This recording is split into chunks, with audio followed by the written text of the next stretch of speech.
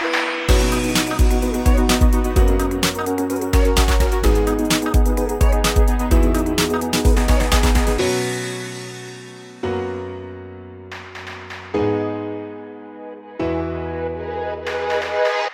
everyone, welcome back to the Freedom to be Happy podcast brought to you by happiness.me. Thank you to each one of you who are showering so much positivity and love towards the show. Your appreciation makes us work harder and get leaders who are taking concrete actions in making their workplaces happier places to work. Today's episode is going to be one of those special episodes which you would love to share with your colleagues and family because it is going to be so inspiring. We are speaking to an engineer about his incredibly inspiring journey into the world of sports and how he's working to transform the business side of sports. Currently Deputy CEO at Sportz Interactive, let's welcome youthful, passionate leader Siddharth Raman. Very warm welcome, Siddharth. Hi, Sukriti. Thank you so much for having me on your show, and thank you for that kind introduction. Yay. Thank you so much. We are so excited to know about your life journey. You started your career as an engineer and worked for a while, but nurtured a dream in your heart to be part of the sports world until you entered a reality show on sports and you became one of the finalists. What an incredible story. And probably, Siddharth, that would have been a turning point in your life. Tell us more about this life-changing decision. Sure, it's interesting because growing up, a lot of young kids want to be sports people. Want to represent your country in the sport that you think you're good at, and a lot of people, unfortunately, are not able to achieve that dream. I am one such person. I like to say I'm a failed sports person. But I always felt I want to find some kind of connection in the field of sport to find a way to get into work. But I was never sure how. I think I've been incredibly lucky just in terms of the time I was born in and the opportunities that I had access to at different stages of my life. And one such opportunity was a reality show for cricket commentary.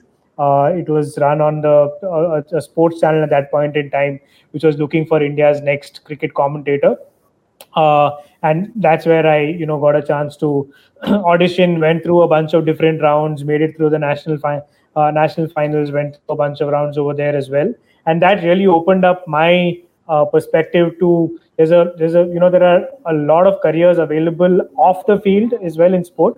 Till then it was, I only felt you had to do something on the field to be able to build a career in sport. But that was, getting a behind the scenes view of what it takes to take a sports broadcast live, deliver it to, the millions of fans sitting at home. And the kind of teams required over there are 10 to 20 times the teams that are playing on the number of people on the field, right? So it was also a little bit encouraging to know that those kind of opportunities are available. And then that just further strengthened my conviction to want to pursue a career in the field of sport, and I knew all options all doors were not shut for me to get into this field that I love.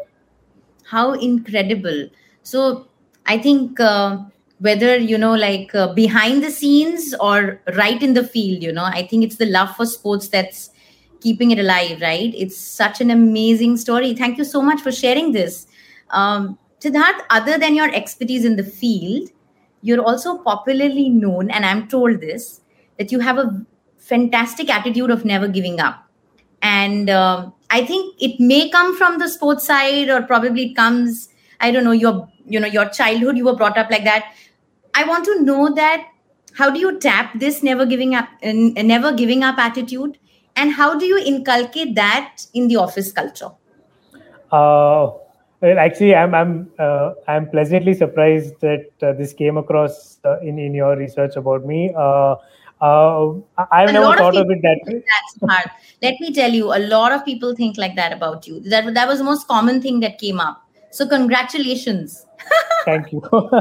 Thank you for that. No, I think there are two aspects to it, right? One is a long-term goal that one sets out to achieve, and how are you just ensuring you're moving in the right direction for that? And working in sport is probably an example of that, right? Like you rightly said, engineering, worked in a technology company after that, nowhere related to sport, but somewhere at the back of my mind, I always wanted to do something in sport. Got into a B school specifically, keeping that in mind, and everything that I did every day of my B school life was towards achieving that goal of getting into the sports industry. That's how I saw it, and I think that basically drills down to habits and rituals. The how you approach your day and what are the things that you want to achieve every day. So there are big goals that you need to set out to achieve, but those need to be drilled down into daily simple to do achievable habits and rituals, and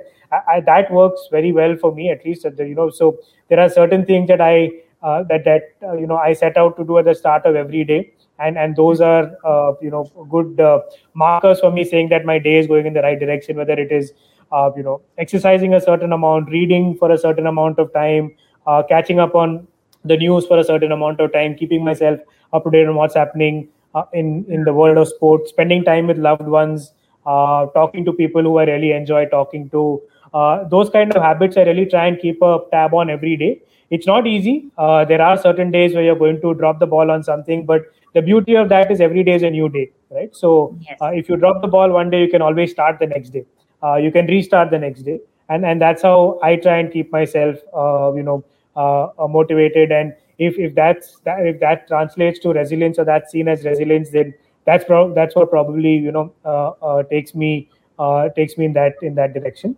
In terms of how I translate that into the workplace, I think just given the number of people I end up working with, both in the organization and externally, given we work with a lot of clients, just the habits of calendarizing a lot of things, having recurring meetings with direct reports, having recurring meetings with client partners, using that time to check in on them, and then just get a state of the pulse of the relationship with them, spending a lot of time listening actively, and also using the start of the day or the end of the day to just reflect on whatever conversations I've had with people, what are the different things we discussed in different meetings, and how do I need to take that forward into the next day, week, month, and what are the things I need to be focusing on. Those are the kind of habits that I built and I've tried to stick to on a regular basis, and that's how I translate what I've taken outside the field of work into the office as well, to just try and utilize those habits to my benefit, and hopefully everyone else's benefit as well. Wow. So what you're saying is a deep determination to begin with, and then a lot of repetition. So even if you fall Absolutely. down, you kind of do it again. So what I'm thinking is, a lot of people give or expect a leader to give a magical answer to it, right? But what you're saying is that resilience actually exists in the most non-glamorous steps, which means repetition of things. Absolutely. Wow. So anybody right now going through something, this is your sign. This is what Siddharth is telling you, to just keep going, moving forward. Like this Sochcast? Tune in for more with the Sochcast app from the Google Play Store. Siddharth, I also know that there was a time where you wanted to attend a certain lecture. You weren't part of it, but you took permission from the professor. Tell me about that story. You weren't supposed to be in that class, but you kind of, I don't know how you managed that. I must commend your research skills, Sukriti. This kudos to you on that. So like I said, when when I went into my MBA, I was very clear I wanted to work only in sport, and this was an MBA that was focused on marketing. And there was an elective in the second year called sports marketing, where a lot of industry professionals would come and talk about the nuance of the sport, because the thing about sports marketing is there's no theory that can be taught, right? I think it's a lot of learning from the experiences of others. and which is why that the way the course was structured was a lot of industry professionals, like folks who were managing someone like a Sachin Tendulkar, to people who had a role to play in building the IPL, to people who were working in a Formula One team marketing, were coming in and talking about their experiences and what work for them is like. They were coming and giving those lectures. So when I was in my first year, technically this was these were sessions that were going on for my seniors, folks who were in the second year. But when I got to know this was happening, I said I can't wait for a year to attend these classes, right? I want to attend these right now. Disneyland for Siddharth, right? This must be like absolutely Disneyland to the power 2 maybe. So I went and spoke to the professor and told him, look, the professor who conducts that course, and again, this I might digress over here a bit, but just privilege, luck, whatever you call it. He was a very understanding gentleman, and he's still a very close friend of mine, and in fact, still a mentor of mine. More than a decade or so after this has happened. But I told him, this is what I want to, this is the field I want to work in. I'll definitely sign up for this course next year, but I want to attend it this year. And I'm going to do this at the expense of my own classes in first year, right? So my attendance will take a hit, but I'm okay with that. I'll make up for it later. But this is something that I just don't want to give up on, right? And I think that's where, when people see that you're doing something for the passion and not for the grade or not for the money or not for the material recognition at the end of it, they also want to support you in whatever way possible. So he was very kind and considerate about it, and he said, okay, listen, come in and sit, but if you get caught, it's you're on your own, right? You can't say I allowed this, but I'll try and ensure you don't get caught either. So that was good, and I actually ended up attending the entire course. It was a 10-hour course spread out over 2 weeks, 1 hour lectures, 1.5 hour lectures, and I actually attended all of those courses. And at the end of the course, he came and asked me for feedback, right? He's like, you actually attended this course more than a lot of other people who had signed up for it. So what do you think we could have done better? What are the aspects of it that you liked? And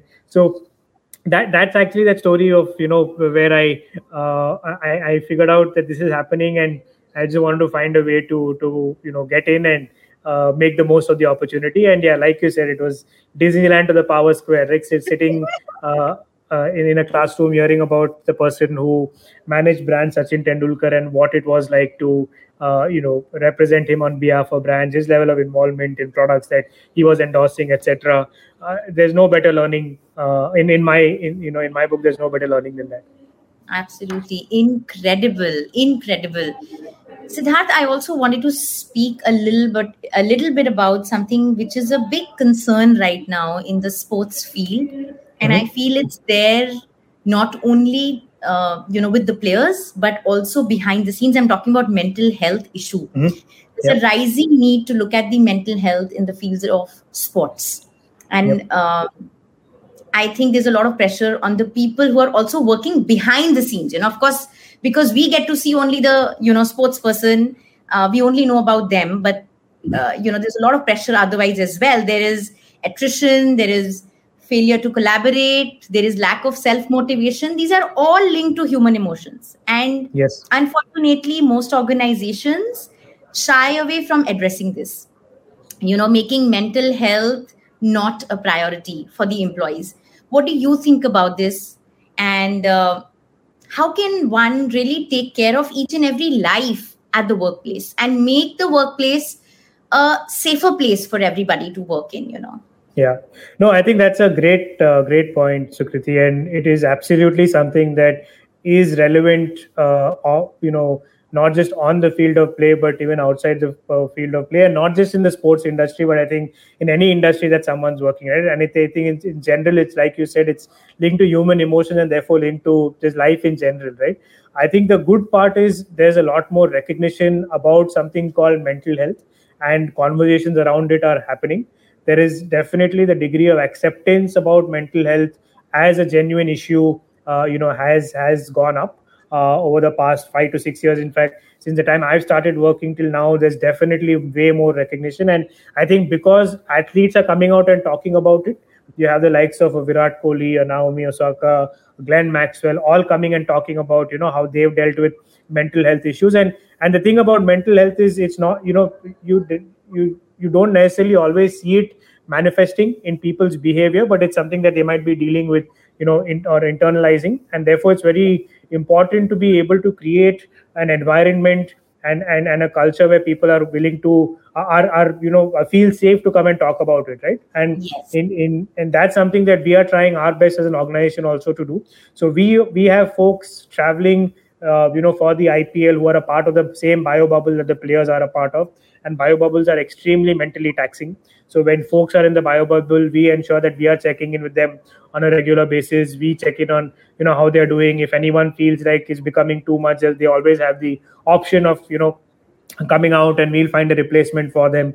Health comes first. Mental health comes first for when it comes to these kind of issues. There's no brownie points or bravado saying, oh no, I can't talk about this, or oh, if I talk about this, it'll be held against me. No one really, we've tried to foster a culture that way, of where there's enough transparency for people to talk about. And within the organization as well, we have a separate initiative itself called Mind It, where people are able to talk to a counselor. There's a counselor always available on call. We have group sessions for people to come in together and talk about the different challenges that they are facing at work, and that itself becomes therapeutic. A lot of times, just talking helps make a lot of things helps you put it in perspective, and makes a lot of things just become easy to deal with. And I think as leaders, our role is twofold, right? I think active listening in a scenario like this, where it's not that people are coming and talking to you for a solution, but they just want someone to hear them out. So it's important to know when that scenario is, and just hear them out. Let them know that you sympathize or empathize with them, whatever may be the case, and let them know what they're dealing with is absolutely normal, and there will be a path to tackling this. And also, I think it's important for leaders to show vulnerability where applicable, right? If there's something that is troubling us, or there's something that we feel has caused us some kind of stress, or something that we weren't able to deal with this, there's absolutely no harm in talking with people about it, because it just makes you a lot more human and makes you a lot more relatable. And I think it helps people also open up then, right? Because this entire thing of a leader is a superman or a superwoman and has to be a perfectionist. I don't subscribe to that school of thought. It's important that at the end of the day, we are all humans. Humans have their fair shares of ups and downs, and we all go through a range of emotions. And I think acknowledging it and being able to talk to it, and fostering a culture where people are don't have to be worried or afraid or apprehensive of talking about it, is what we strive to do every day. Absolutely.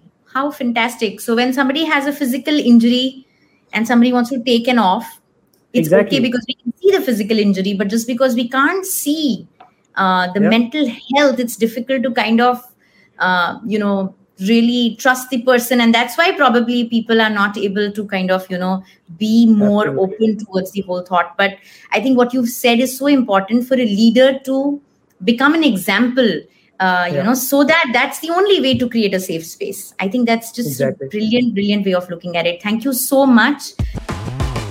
Like this Sochcast? Tune in for more with the Sochcast app from the Google Play Store. Siddharth, before I let you go, there is the favorite section of everybody, which is called the Quick Five. Mm-hmm. Okay. And as the name suggests, I'm going to ask you 5 questions and you're going to quickly answer them without thinking too much. Sure. Okay. Ready? Let's do Quick Five. Okay. Number 1. One favorite sports person and why? Sachin Tendulkar, because that just reminds me of my childhood. Okay. The last web series you binged watch, and do you recommend it? Now be honest with that one. I saw the last season of Brooklyn Nine-Nine and I would highly recommend it. Okay. Any advice to that young engineer whose heart is not in engineering? It all pays off in the long run. Okay. One thing that makes work culture toxic? I think just not being authentic, not being your authentic self at work. Very true. And what makes you truly happy, Siddharth? Working and interacting with people who are extremely high energy and I get to learn a lot from. Fantastic. Thank you so much, Siddharth. It has been a pleasure speaking with you. It has been a heart-to-heart dialogue on overall wellness of human, mind, and heart. Truly, truly inspiring. And congratulations for all that you're doing. Thank you, Sukriti. Thank you for having me on this podcast. Congratulations for the lovely show you are running. And again, kudos for the research you've done. That's truly commendable. Thank you once again. So that was Siddharth Raman of Sportz Interactive. A wonderful conversation indeed. Freedom to be Happy by happiness.me is available on all leading podcast directories. Until the next episode, please take care, be safe, and remember, you have the freedom to be happy. Thank you very much. Thank you.